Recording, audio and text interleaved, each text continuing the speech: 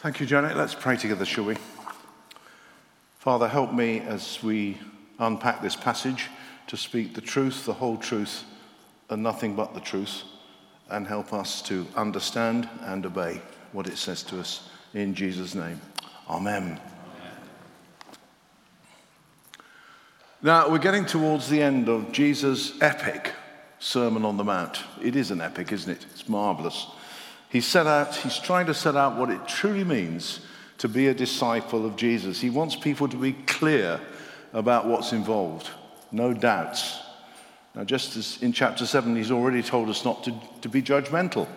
And I'm sure we've all been brilliant at that ever since, haven't we? Yeah, maybe not.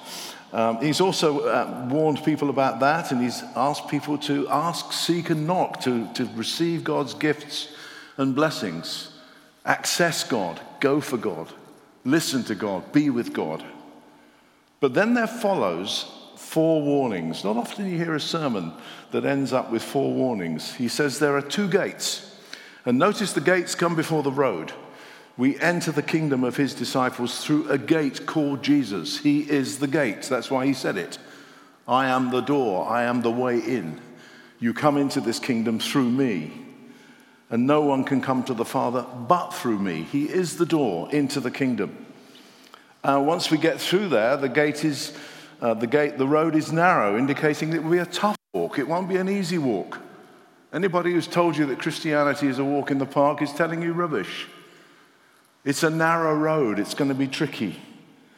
But the gate that's hard to find and the hard road leads to life. Life in all its fullness. And then there's another 1 or 2 of options, false or true teachers, which we looked at last week, and they will be measured by their fruit, not by their eloquence. And Jesus is setting out these dichotomies all the way through this last chapter. And in verses 21 to 23, we have the really interesting one. And I'm sure we've been given this one to do because it's just such an interesting little passage and challenging in the extreme, I think. That's it. Thanks, mate. I love you too. It's not comfortable territory, is it, this one? Because either we look at ourselves and we say, well, I'm not worthy. Look at me. Look what I've done. Or even worse, we look at someone else, well, if that's what being a Christian means, I'm sure he won't get in the kingdom. No way. I mean, I do that. I used to do that with Brian when I worked with him for years, But we've got over it, mate, haven't we? So that's all right. So I think the easiest way is to kind of unpack this nice and easily through the passage and see what it is that Jesus is saying. Firstly, not everyone. That's not easy. That's not popular. Most of us would probably want to say, let's have every person in heaven. But that's not what the Bible teaches us. Not everyone who says, Lord, Lord, will be there. Let alone those who deny the existence of God or have refused a relationship with Jesus. And Jesus has talked in depth about this. In Matthew 25, he makes it crystal clear. Listen to this. All the nations will be gathered before him when he comes in glory. To those on the right, he will say, come take your inheritance. To those on the left, he will say, depart from me. Sheep and goats. Departed, those who come in. You cannot escape the idea that in the Bible there is a division between those who go to be with God and those who don't. And anybody who teaches otherwise is not being helpful. Now, it's interesting what the criteria is, but we'll come to that later. Secondly, not everyone who says. Now, Jesus is clearly talking here about a person who has confessed Jesus as Lord, but whom Jesus knows has not truly repented. In other words, if you like, it's all talk. Now, don't misunderstand this. A public statement of your faith is desirable. It's what we ask in the pool of baptism, don't we? Is this your faith? And the candidates say, this is my faith. It's a public declaration, spoken out. This is what I believe. And Romans 10, verses 9 and 10 helps us here a lot. It says, if you confess with your mouth that Jesus is Lord and believe in your heart that God raised him from the dead, you will be saved. Listen to this. For it is with your heart that you believe and are justified, but it is with your mouth that you confess and are saved. You speak of your faith with your mouth, but if your heart is wrong, it's noisy gong clanging cymbal time. It's meaningless if it is only spoken. 1 Peter 3:15 helps us again. But in your hearts, set apart Christ as Lord. That's the beginning point. We often miss that bit out when we quote this verse. But then he says, always be prepared to give an answer to everyone who asks you to give a reason for the hope that you have. But do this with gentleness and respect. Yes, we speak. This is not Jesus telling us to be silent. It's not that. Quite the contrary. But if there is not a heart given to God at the center of it, it means nothing. But you may say to me, I've had days where my faith is rocky. I'm not sure my heart is given to God at this moment. Well, join the club. We've all been there, haven't we? We've come to church, gone through the motions. We've said, Lord, Lord. When Brian led us, did we pray with him completely with a heart for God? Maybe some of us have got so many things buzzing around our heads that we weren't quite there. It happens. Not everyone who says, Lord, Lord, who makes themselves known. This is what the problem is that Jesus is on about. It's someone who makes themselves known in a Christian community, does lots of things, wants to be praised for everything they do, and to be seen as a key figure in the life of the church. Look at me. It's all talk. And there's no heart. Let me tell you, it's a battle for those of us that end up doing what I'm doing right now. Is what I'm doing now just all talk? Or does it come from a heart that is longing to be serving God, thinking of God, praising God, as Brian helped us to do at the beginning? Is it about that? Is it a heart that wants that gift of Pentecost to anoint and help and challenge and move on and keep me going with God in that kind of way? Is that what I want? Because if it's just talk, it's counterfeit.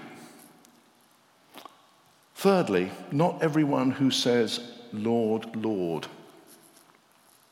At this stage of Jesus' ministry, Lord is probably little more than a term of respect. But in the context of Matthew's gospel, this word is very interesting. It has greater significance. It's often used by people coming to Jesus in search of spiritual help. Straight off the end of the Sermon on the Mount, if you take trouble to read chapter 8, verse 1, somebody says to him with leprosy, Lord, if you're willing, you can make me clean, Lord.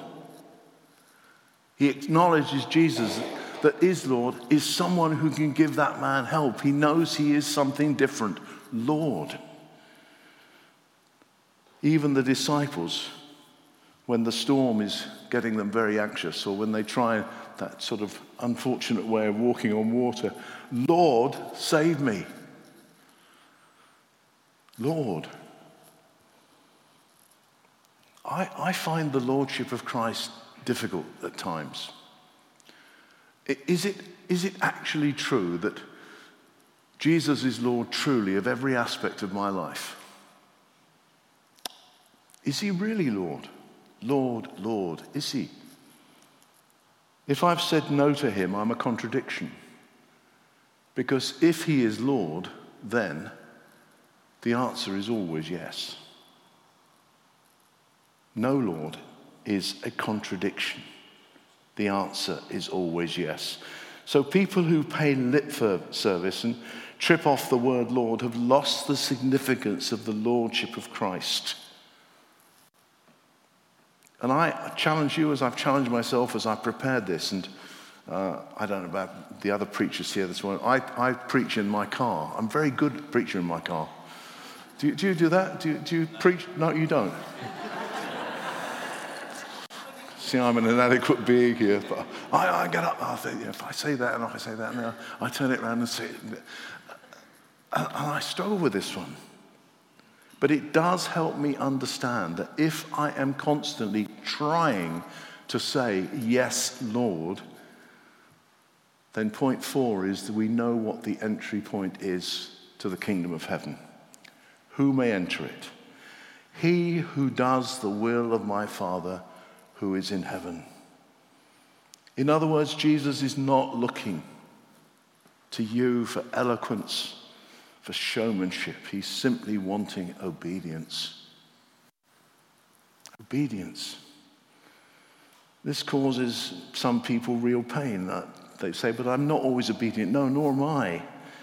Now, at this point, we must realize, of course, members of the clergy here at Christ Church are always completely and wonderfully obedient to the will of God. Aren't you? Amen. Thank you, brother. Now, this is where I think sin comes in, and it's very helpful. 1 John 1:8. If we claim to be without sin, that was the old version, we deceive ourselves and the truth is not in us. If we confess our sins, he is faithful and just and will forgive us our sins and cleanse us from all unrighteousness. An understanding of sin is extremely liberating. It really is.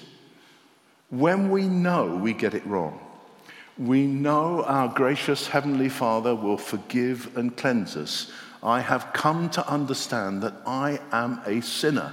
Now, that is not me or God pointing the finger at you and saying, you're the most wicked person on the planet. It's saying what you are and what I am. A sinner, saved by grace, anointed by the Spirit, to live for God day by day, week by week, doing what we can to stay on that path of obedience. God, knowing that we will blow it, we will get it wrong, we will deny him, we will say things we wish we didn't, and so on and so on and so on. But we are still on that narrow road. We still want to be there. We want to do the Father's will. Have you ever woken up, thought about the day before, and thought, why did I do that? Why did I say that? Why did I hurt that person so much? Well, let me tell you, there are stacks of people in God's kingdom. And they're all people whose heart is to know God's purposes, but know only too well they got it wrong. Those are the people that are trying to obey and follow in their hearts by faith what God commands. And just to make it really certain, Jesus is very clear, boasting has no currency. Now, I guess one or two looking around this erudite congregation this morning could pull out some really good CVs. Don't you know I did this? My son does this to me, He's a bit of a muso. He does lots of worship singing and all that kind of stuff. And he always says to me, Dad, have you ever spoken at the Albert Hall? I said, what do you mean? No, I've never spoken. Oh, he says, I've played there. So that rules him out of the kingdom straight away, doesn't it? So he loves to pull that one on me, So I've done things at the Albert Hall. You never have, Dad. But that's not what it's about, is it? Jesus slams it here, doesn't he? There's nothing wrong with being quietly proud of things you've achieved. That's fine. Looking back on your life and saying, God was good there and that was achieved. There's absolutely nothing wrong with that. But the idea that we stand before God and we rattle off our Christian CV is unthinkable. It's like me sort of saying, well, I did this, I was a trustee of that, and I did that, and I spoke there, and God says, well, actually, I created the world, I sustained it, and I raised Jesus from the dead. What are you talking about, pal?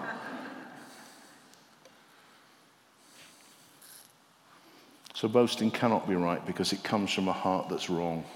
It sees self as the most important thing, not obedient service. And that's not what God wants from us in any way, shape, or form. So even if you've done great miracles, cast out demons, Jesus said, I never knew you because your heart's wrong. That's tough. Finally, the judgment. Jesus' pronouncement happens, notice in the text, on that day he says, I never knew you. Firstly, it's only Jesus who makes the judgment. That comes out of a heart of perfect justice. We need not fear the verdict.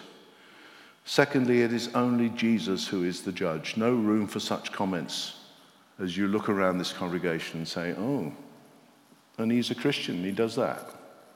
Cut it out.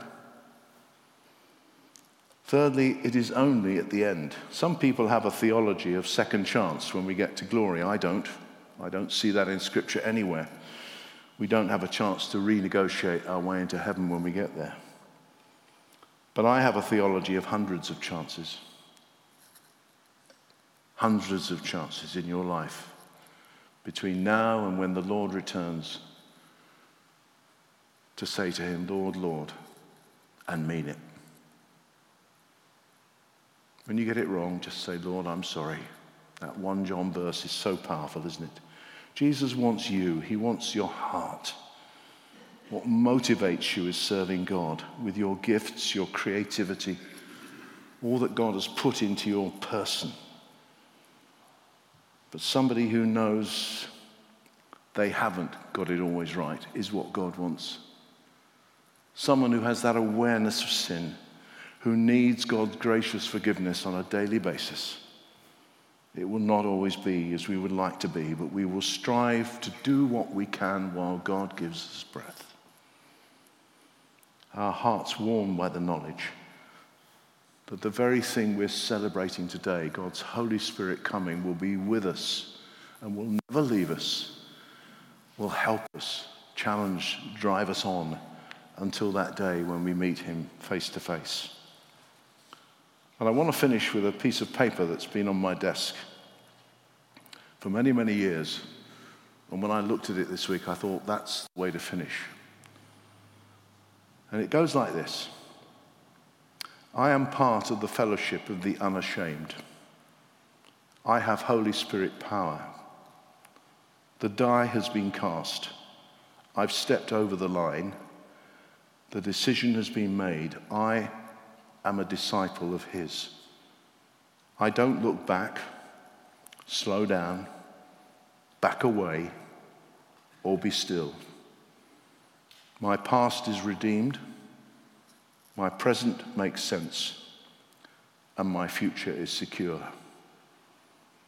I am finished and done with low living, sight walking, small planning, smooth knees, colorless dreams, tame visions, mundane talking, feeble giving, and dwarfed goals.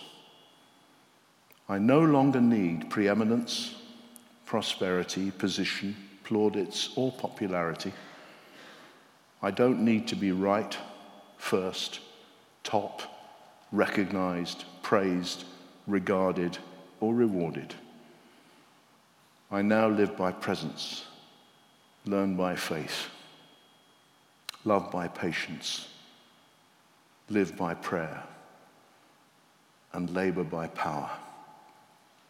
My pace is set, my gait is fast, my goal is heaven, my road is narrow, my way is rough, my companions few, my guide reliable, my mission clear. I cannot be bought, compromised, detoured, lured away, turned back, diluted, or delayed. I will not flinch in the face of sacrifice, hesitate in the presence of adversity, negotiate at the table of the enemy, ponder at the pool of popularity, or meander in the maze of mediocrity. I won't give up, shut up, let go, or slow down until I've preached up, prayed up, paid up, stored up, and stayed up for the cause of Christ. I am a disciple of Jesus. I must go on until he comes. Give until I drop. Preach until all know. And work until he stops me. And when he comes to get his own, he will have no problems recognizing me. My colors will be clear. May it be so for his name's sake. Amen. Let me pray, and then the band, if they could come up ready to take us further forward as we respond to what God may have said. Father, we are your disciples if we have tried in our hearts to follow you by faith. We have often got it wrong. We have often let you down. But you are a gracious God, and you forgive so much. So help us to go from this place this morning convinced that we are part of that fellowship of the unashamed.